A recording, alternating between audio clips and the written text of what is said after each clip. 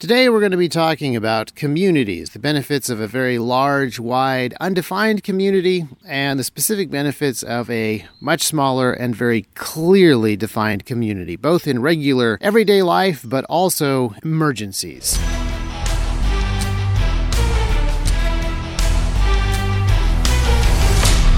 Welcome to another T-Rex Talk.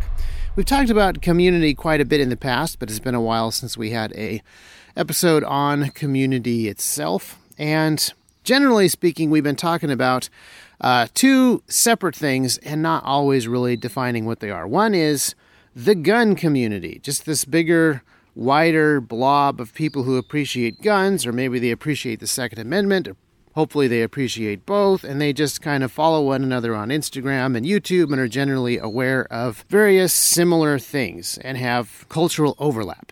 But we've also talked about the idea of building smaller communities that are local and people can look after one another and meet each other's needs in other ways. So, for example, we've also talked a little bit about alternative economies. So, here in Hickman County, there are a number of small alternative economies that exist, little farmers markets and things like that, so that if you would like to extract yourself from the larger, massive, centralized, processed food economy, there are ways to do that. You can buy grass-fed beef directly from local farmers, and a lot of us that are listening to this podcast and part of this larger gun community probably really like the idea of small communities that offer these decentralized economies where you can go to local folks to get stuff as opposed to being a part of a gigantic bloated system. It's not that hard to buy bootleg, totally illegal raw milk. It's not that hard to pull your kids out of the giant government school system.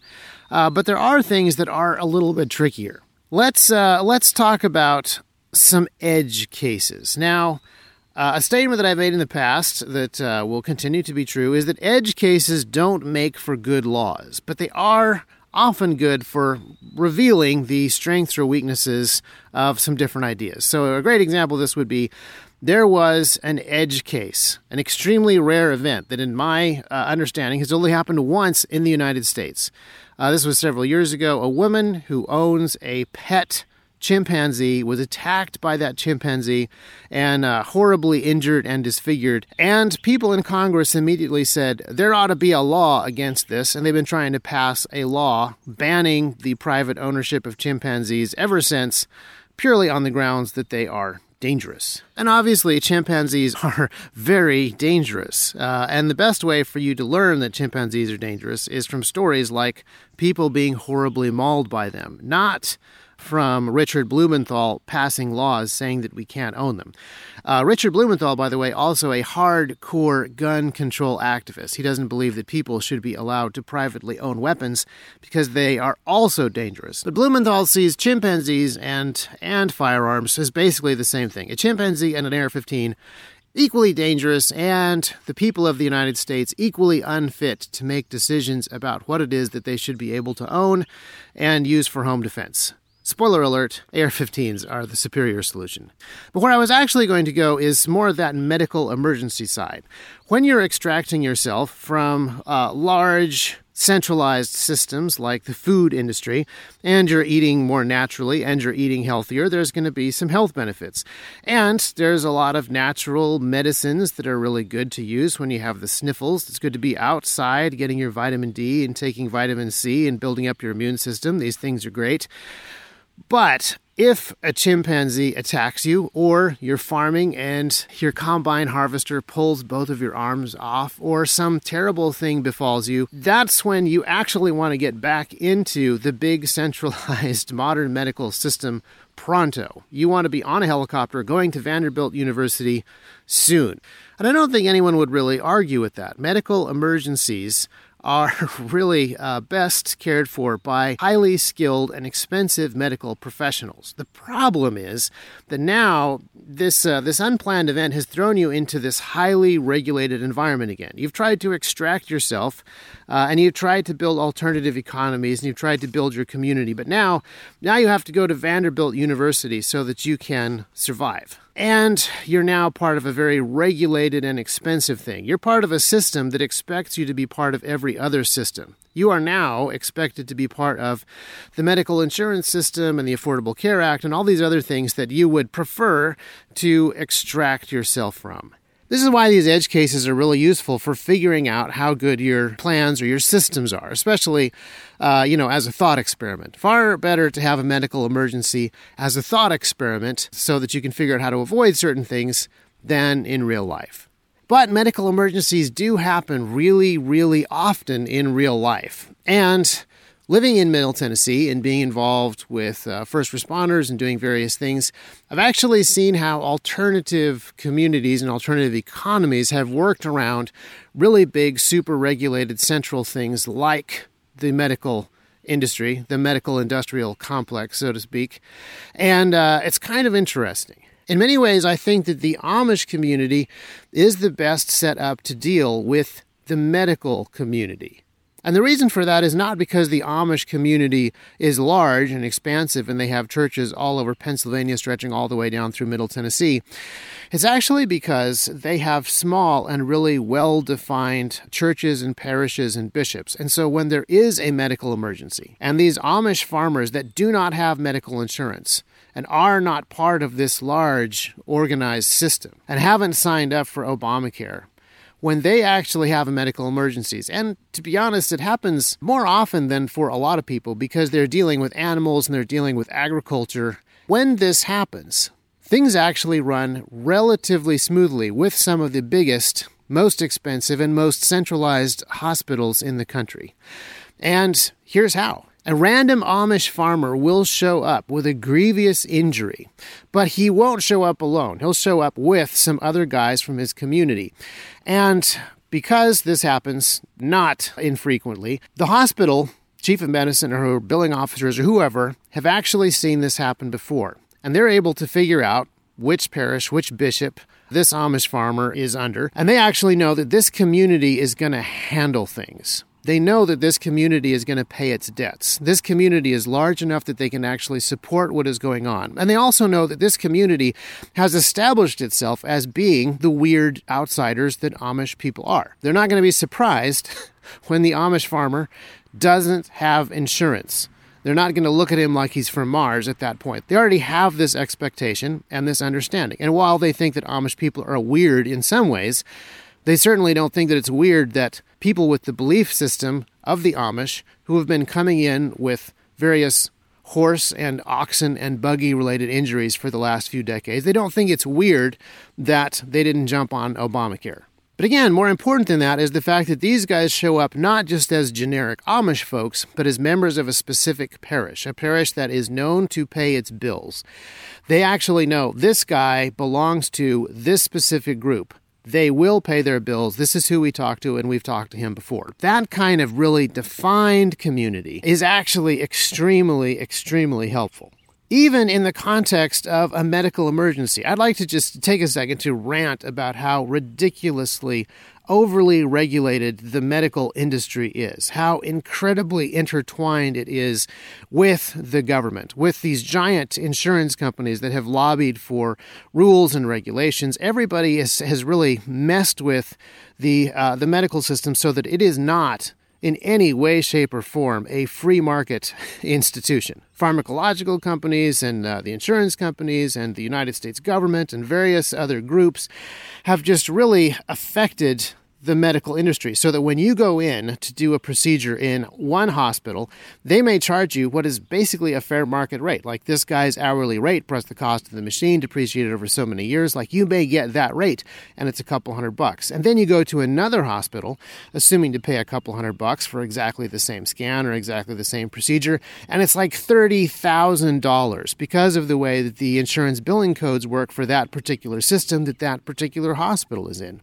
Now, the good news is that if you talk to these guys and you negotiate and you're able to explain to them that you're outside of the system, you're not part of the gigantic insurance mess that created the billing codes that inflated that thing to $30,000, and you don't have the insurance because you've extracted yourself from that system, then oftentimes you can actually negotiate that rate down. And it's very difficult to do this if you're just a random guy who walks in. And you have to talk, and you have to explain, and you have to negotiate, and it's difficult, and it's uncomfortable, and they think it's weird, and they don't enjoy doing it either. But eventually, oftentimes, you can come to some sort of agreement. If you can explain, and I think this is becoming more common, that you're not part of the affordable healthcare scam, and you do medical sharing, or you do community sharing, or you're paying with cash or something like that, you can often get the gigantic medical industrial complex surcharge removed from your medical bill, and it becomes, not cheap,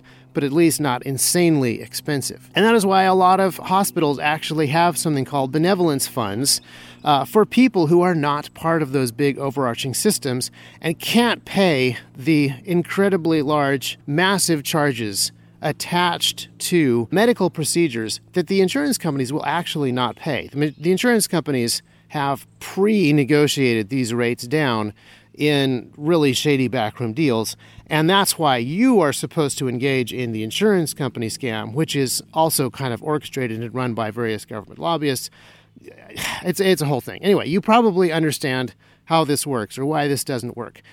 The cost of running a hospital is very high, the equipment is very expensive, the people are not cheap, and yet the regulations have made things just ridiculously convoluted and expensive. And if you talk directly to the people as if you are also a human being who is not part of that scam, oftentimes there's actually ways to handle things.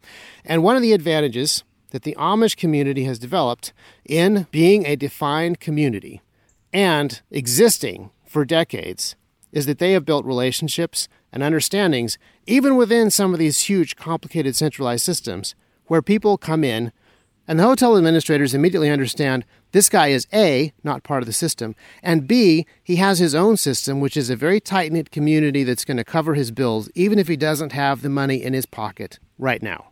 And of course, I will point out that I have some pretty significant theological differences with the Amish communities, but I think that this way of taking care of their own, but also having really clear ideas of who their own are, is extremely helpful. Let's go back to the gun community just for a moment. So the gun community has actually done a pretty good job of taking care of its own in several cases. There are a number of examples that I can think of. I'm sure you can think of some too. Some of them are low profile, some of them are high profile, like when Kentucky Ballistics was seriously injured by a .50 caliber round going off and pieces of it and the gun going straight through his neck. The medical community knew how to fix him, and the gun community gathered around with GoFundMe and various other fundraising efforts and got him the cash necessary to pay those bills. And in no way do I want to get away from that. Although, actually, yes, we should get away from GoFundMe because they're politically not as helpful and switch over to Give, Send, Go because they're a lot more like-minded and helpful. And I think they take a smaller percentage as well. But this kind of community assistance, even in the wider community, is good, and I don't want to throw cold water on that. But imagine if you showed up at a hospital with your thumb holding all of your blood in, and you tell the ER docs, "Don't worry, I'm part of the gun industry. They will take care of me." The doctor's not going to say, "Oh yeah, the gun industry, something that is almost entirely financially propped up by selling stickers of skeletons wearing night vision and riding on skateboards. Yeah. I'm sure that your bills will be paid in full." No, the doctors don't really have a great way of gauging the size and financial support of the gun industry any more than the guys selling the stickers inside of the gun industry do. So I think that you can see that there's tremendous value in having an extremely large and fuzzy community, but there's also tremendous value in having small and clearly defined communities. Communities who can say, "We are the such and such area community, and we are exactly these people, and we are expecting that we take care of each other in exactly these ways." And as cool as the larger, wider gun community is for things like T-shirts and stickers, and actually, I should not be so flippant about that. It is very cool that the larger gun community is largely coalesced around not just content, but commerce. There are a huge number of people selling not just hats and stickers, but also holsters and nylon gear. And not just mass-produced nylon gear, but there's a whole bunch of people doing little tiny runs of specific nylon gear for specific uses in people. People assembling night vision with special housings. People doing 3D printed stuff that is extremely cool on an extremely small scale across a huge, wide community. I think, again, is great. But if you want to build alternative economic systems in a specific physical region, you're going to need a lot more definition than that. If you're going to build alternatives to, say, education and financial systems and food systems in a small area where people can reliably depend upon one another and do the division of labor thing, you're going to need really clear definitions of who's actually doing what and who's actually in the community. This isn't to exclude people and keep them out, but this is just to know that if so-and-so gets kicked by a horse, these are the guys who are actually going to help him pay the bill.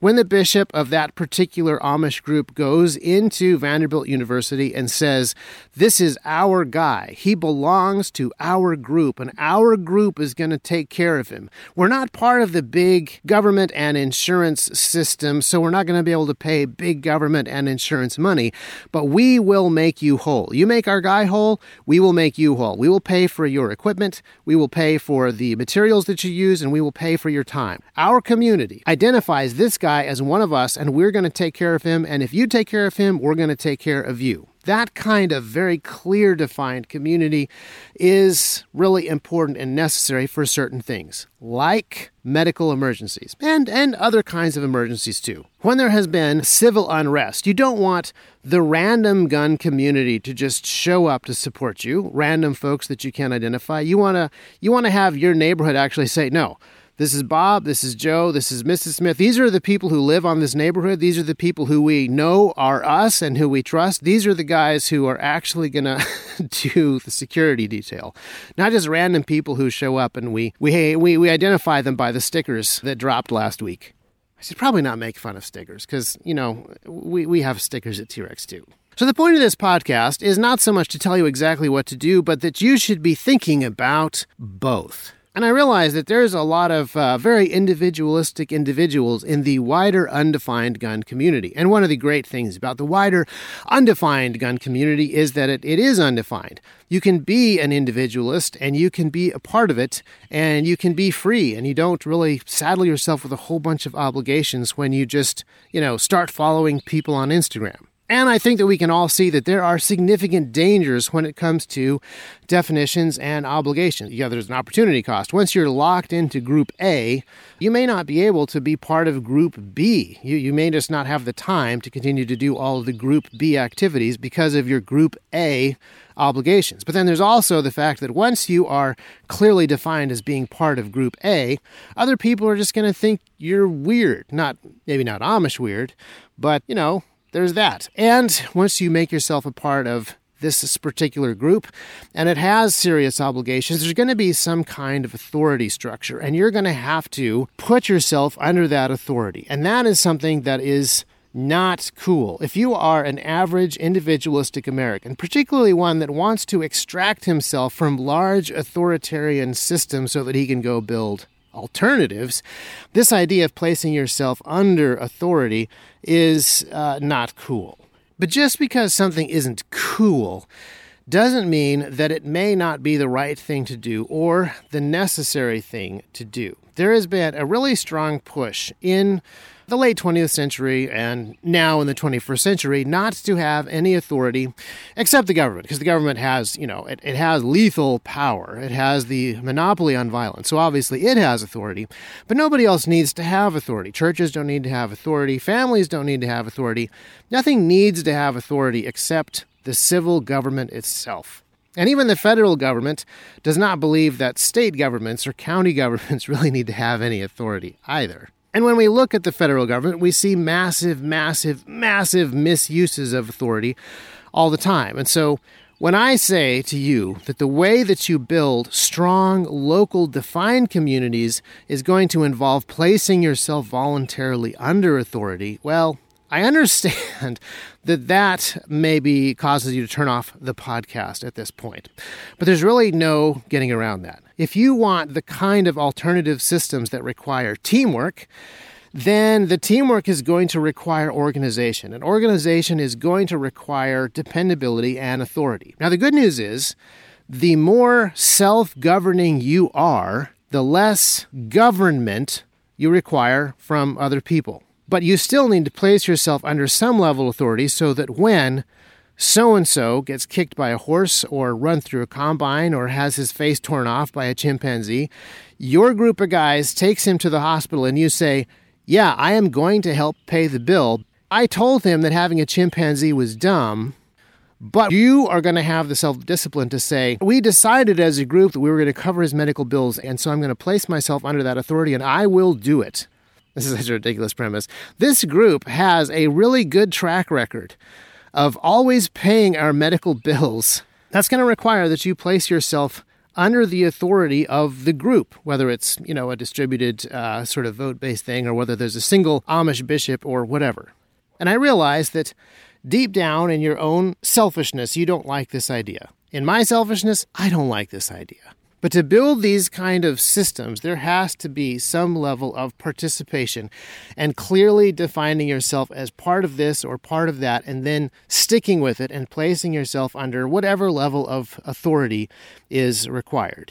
And part of the reason that we have such gigantic, powerful, centralized systems now is because people have been less and less willing to place themselves under the authority of the smaller, decentralized systems. And I would say that this is true across the board, but I would point some pretty significant fingers at the American church.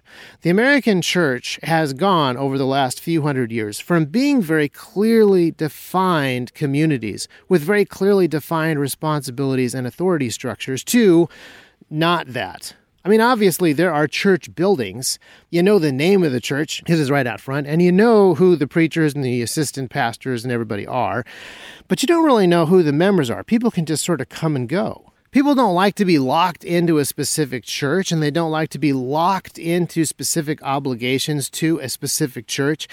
And they also don't really like church discipline. This fact, church discipline is like a really dirty word in the 21st century.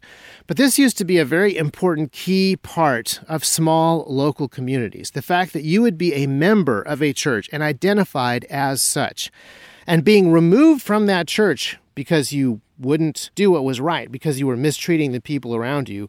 This used to be a very, very significant thing in the past, because church association was not just a vague thing, but a very specific part of your identity, and it was a system that you were a part of. These people were your medical support structure. These people were your financial emergency support structure. And so being removed from that because you couldn't be depended on was a very, very, very big deal.